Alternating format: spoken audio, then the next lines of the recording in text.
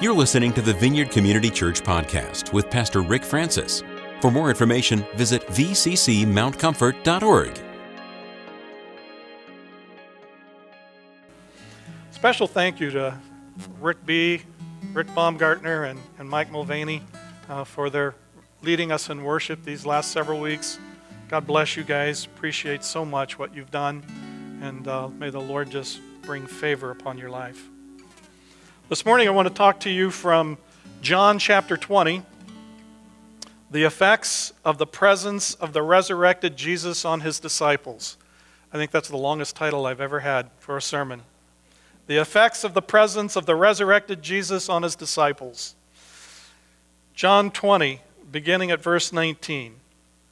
On evening of that first day of the week, when the disciples were together, with the doors locked for fear of the Jews, Jesus came and stood among them and said, "Peace be with you."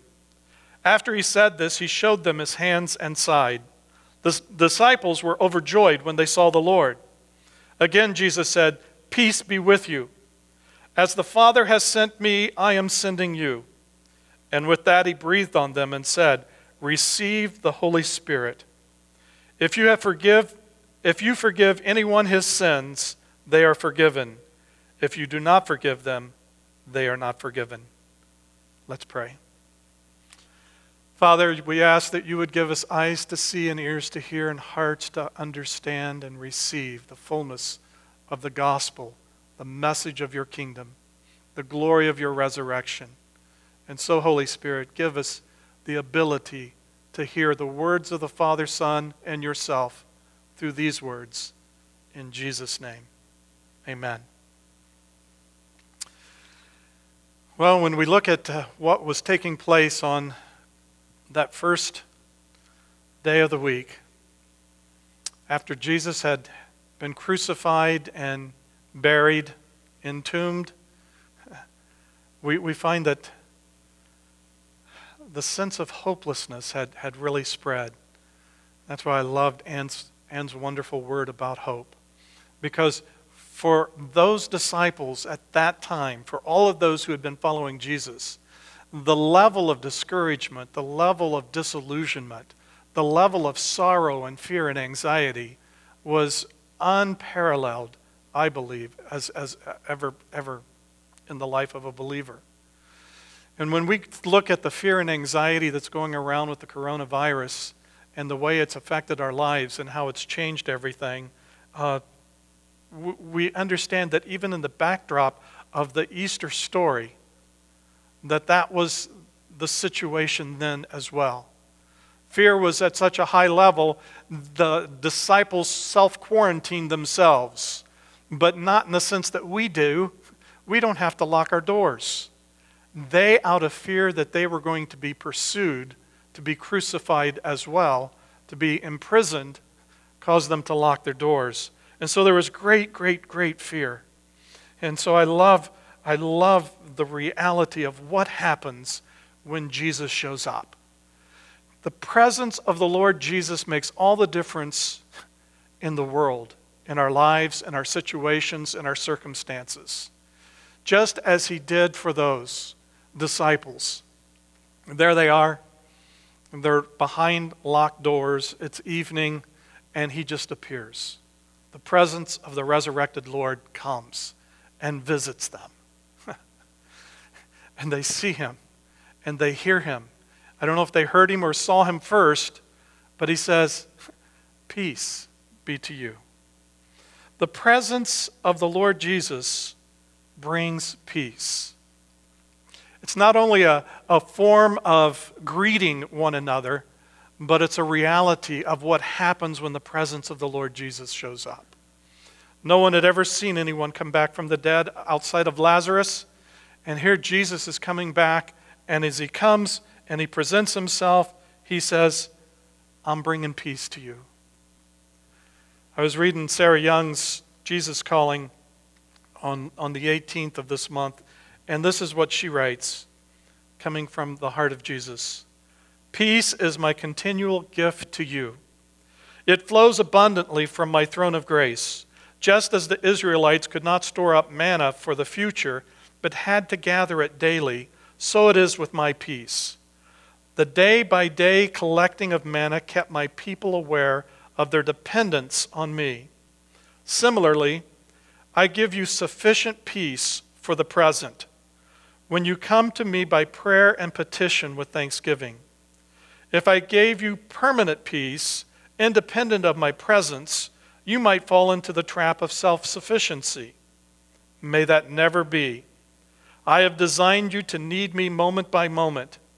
As your awareness of your neediness increases, so does your realization of my abundant sufficiency. I can meet every one of your needs without draining my resources at all. Approach my throne of grace with bold confidence, receiving my peace with a thankful heart. The effects of the presence of the resurrected Lord Jesus upon the disciples, his presence brought first peace. Secondly, his presence reveals his provision. He says, look at my hands and my side. Isaiah says that he was pierced for our transgressions. He was wounded for our iniquities. He is our wounded healer. At the time when Jesus came to the disciples, they weren't able to conceptualize all of this. They weren't able to put back into proper framework what the piercings in the hands of Jesus, his hands, his feet, his side actually represented as it gets developed in the New Testament. But for them, when they looked at his wounds, they recognized that it was actually the one they saw die. It was the one that was entombed. It was Jesus had come back to life. I think that's so amazing. I've been kind of meditating on the wounds of Jesus, looking at his hands and his side. And as I've done that, I've tried to visualize Jesus coming to me. I want to encourage you this morning in your home, in the comfort of your lazy boy, your couch, your recliner, wherever you're watching, to just kind of shut your eyes and picture that Jesus is now coming to you, and he wants to show you his wounds. He shows you his hands. You see the nail prints. What happens in your heart when you see the nail prints in the hands of your Lord and Savior? What happens when you see his side where the spear was thrusted? As you take a moment and just allow that to come, I want to encourage you to continue to do that throughout the day and throughout the week. Allow the Holy Spirit to bring fresh revelation of what does it mean when Jesus shows us his hands and his side. Thirdly, the presence of the resurrected Lord, the effects it had on the disciples was it released passion. There was great emotion. They were overjoyed when they saw the Lord. They were filled with joy. The passion of a believer who just accepts Jesus Christ into their heart, that knows the wonder, the euphoria of having their sins forgiven, is so amazing. And here these guys that have walked with the Lord for 3 years now see him risen from the dead, and they see him, they see his wounds, they see the reality that he's there. It releases an emotional response with them that is just passionate. And I think one of the things that I want to communicate today is that today is the day that the Lord wants to reinvigorate our first love, to stir our passionate devotion and affection for him. And there's nothing like being around a new believer who's just had the wonder of salvation and the joy of knowing that they're forgiven and that they are receiving the love of Jesus. I know that there's certain churches that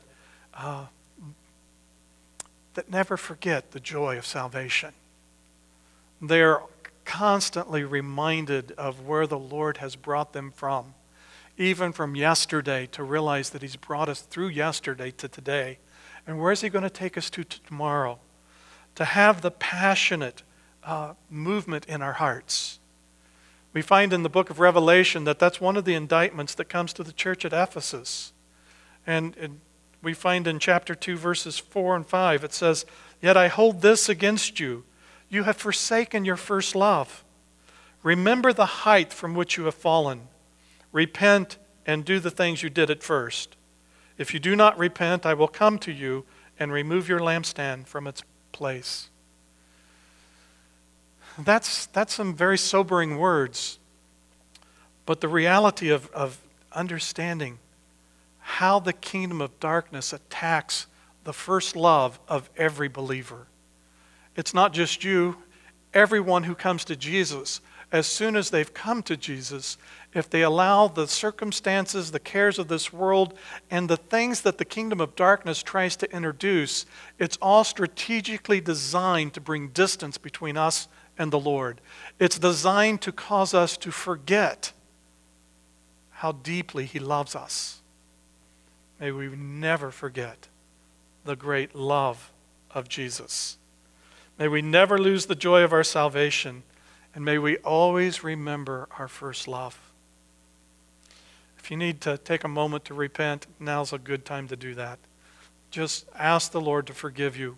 If you've grown neutral, if you've grown lukewarm, if you've grown distracted and had several different things just come in and get your eyes off the focus of the love of Jesus, Lord, we ask for your forgiveness and to reset and recalibrate our hearts and our eyes upon you. Fourth, the wonderful effect of the resurrected Jesus, His presence brings peace again. Here's a time where the disciples needed a double dose of peace. The first one, the normal way in which you would greet a brother and a sister, yes.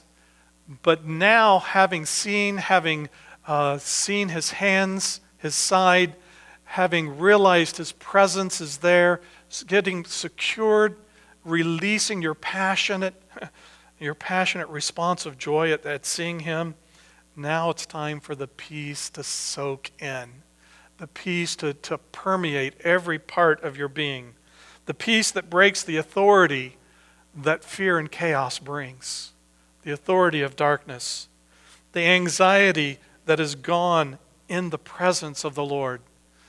I love it when I see somebody walking in peace. And sometimes you have the privilege of seeing that. I remember the times when I've had supernatural peace come upon me and the enemy's throwing things right and left and nothing can shake or touch because of His presence and the peace that His presence releases. I remember when David Graham was preaching here, I think it was one of his first sermons that he ever preached here, and as he walked through the door, if you don't know Dave's a little bit high-strung, full of energy. And as he came in, there was such a peace on him. He was so calm, cool, and collected. You could see the supernatural peace of the Lord. And that's what I'm talking about here. When we are conscious of the presence of the Lord, whatever our circumstances are, whether the Jews are out to arrest us, to terminate us, when the presence of the Lord is with us, we're secure. We're secure in His peace. We're secure in His love.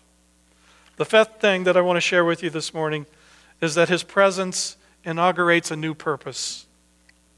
Jesus says, "As the Father has sent me, I am sending you."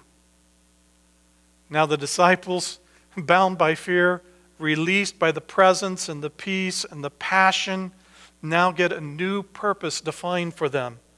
It inaugurates the sending of the 12, the sending of all the disciples. And when we are being sent the way Jesus has been sent, it brings a humility.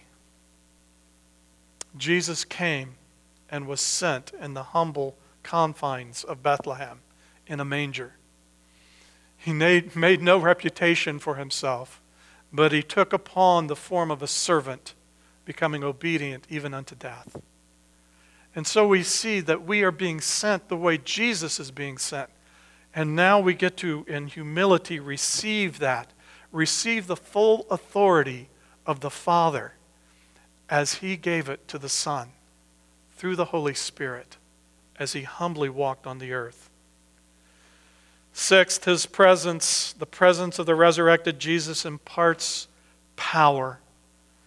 Yeah, if you're going to have a purpose, you better have power.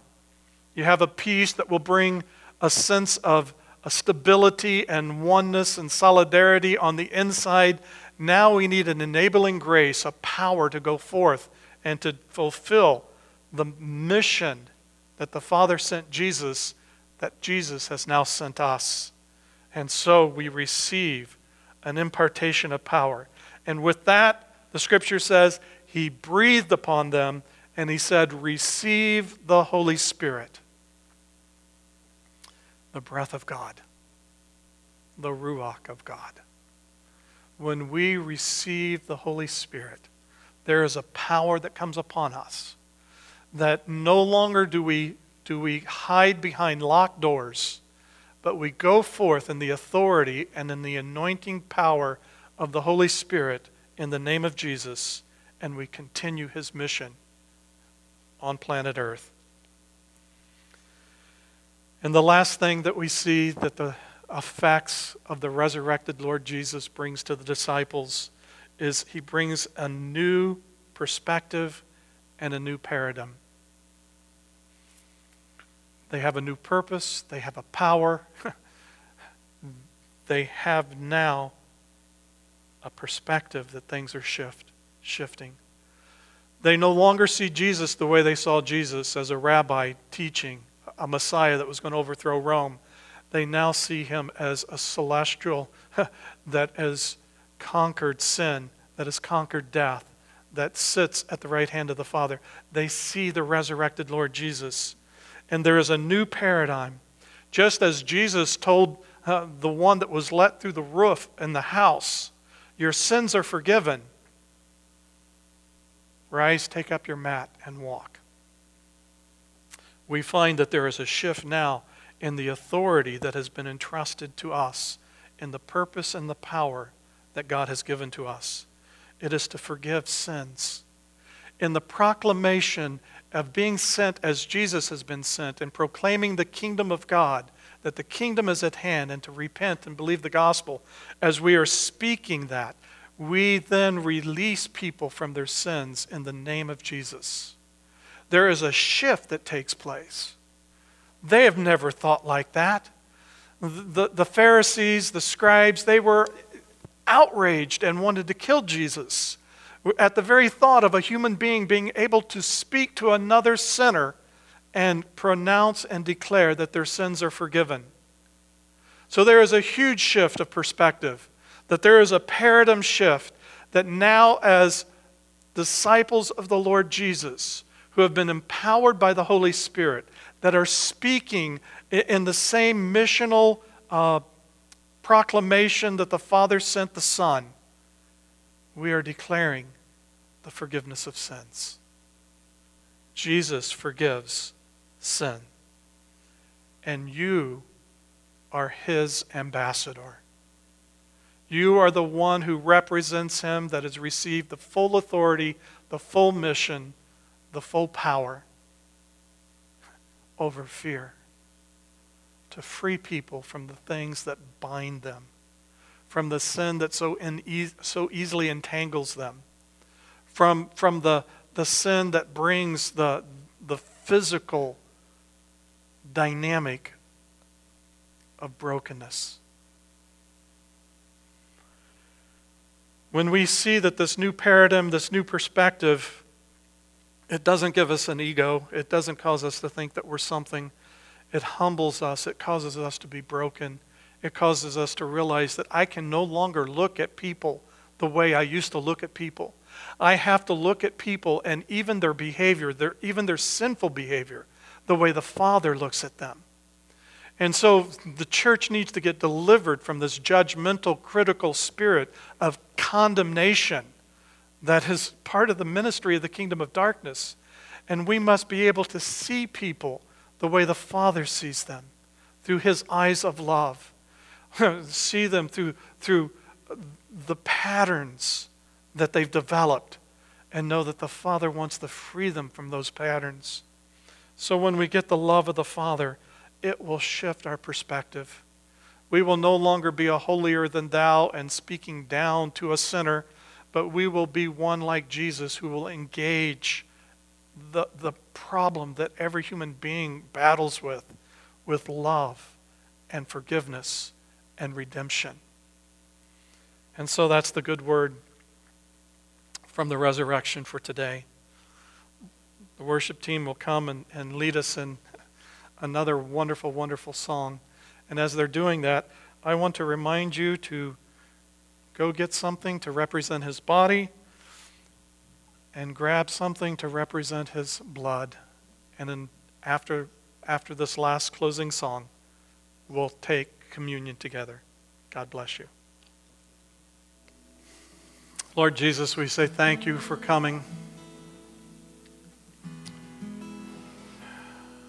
to be the full expression of the Father's love to us, to cause us to know that God is a Father first and foremost, that we can know him, that he loved the world so much that he gave you, and that you loved us and you loved him so much that you came.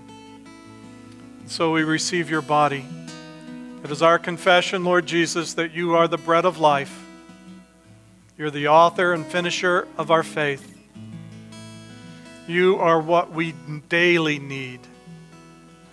So, Lord, give us our daily bread. We receive you, Lord Jesus. We remember you.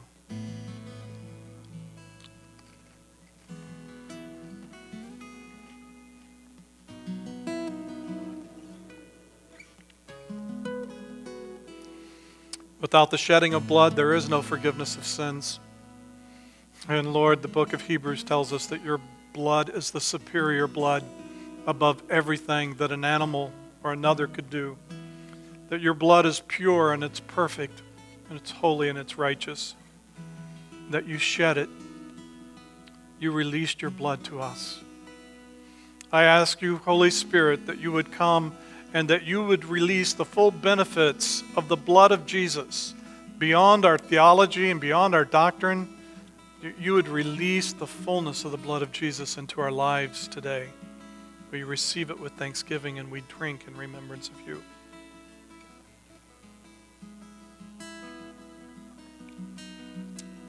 And so this morning we celebrate the resurrected Lord Jesus, who brings his very presence into our lives, that releases peace and passion and provision and peace again and purpose and power and perspective and paradigm shifts. We praise you, Lord Jesus. God bless you. May you have a wonderful day in the Lord Jesus.